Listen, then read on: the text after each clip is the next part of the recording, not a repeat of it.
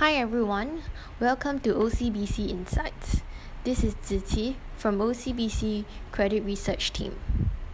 Previously, the team has spoken about the hospitality and retail sectors being hit hard by the outbreak of the pandemic.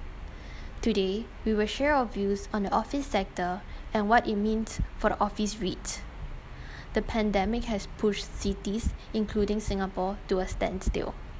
And this has a knock-on effect on businesses. We are already seeing underperforming companies downsize, relocate to another place outside Singapore, or cease operations entirely. One example is Uber moving out of its APAC headquarters at Frasers Tower.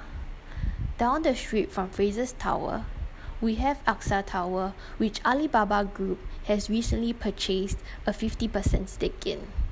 Evidently, there are companies who have managed to continue to grow in this difficult time, though they are perhaps the minority.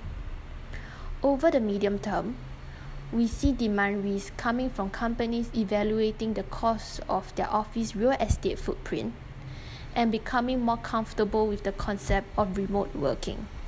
For Singapore, elevated safe distancing measures have led companies to implementing large-scale telecommuting arrangements for their employees.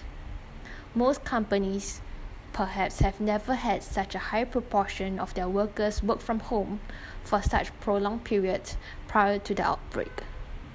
We think most companies and employees alike have much to take away from this exercise.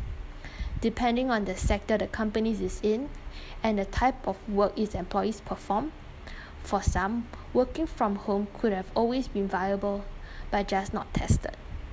There have been reports and talks on how productivity quickly returned to normal as employees adapt and leverage existing technologies to conduct their daily responsibilities. With no significant dip in performance of the employees, companies deliberate the value add of office spaces, whether those spaces are worth the cost, and whether they actually need all the office space they currently have. We think we may see more corporations transit to a hybrid model permanently, with both working from home and working from office capabilities. Such a model can possibly be beneficial for the company in times of economic slump and health emergencies like the one we are facing today. In relation to office REITs, this means demand for office spaces may go down, especially if they become common practice that companies have 10 to 20% of their employees work from home when it used to be zero. So far, a few companies such as Twitter and Square have announced that employees will be able to continue working from home for as long as they deem fit. For now, we do not expect this to be the norm in Singapore, and we think it is premature to say that office days are over. There are benefits to having an office, a venue for employees to gather.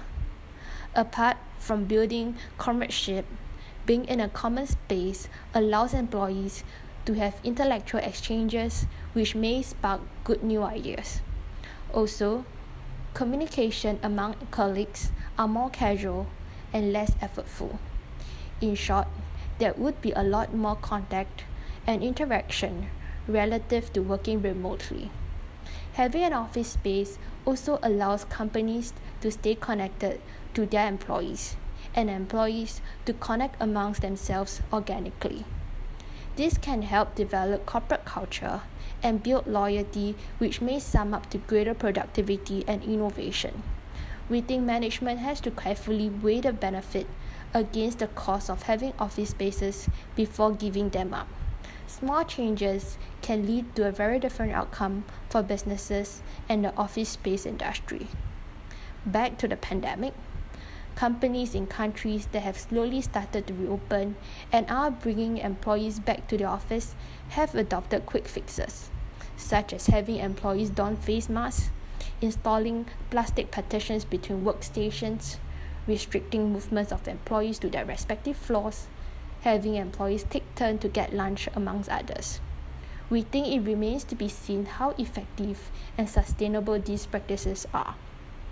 For Singapore, office workers are likely to slowly return to office next month, To sum up, while the office REITs have been holding up so far, we expect some pain stemming from lower rent and higher vacancy rate due to lower demand, though it should still be manageable for the REITs for now, as most hold high-grade, high-quality office properties.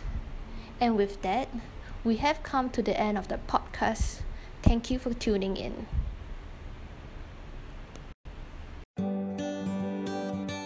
This has been a podcast from OCBC Bank. Follow us on Spotify for more episodes like the one you've just heard.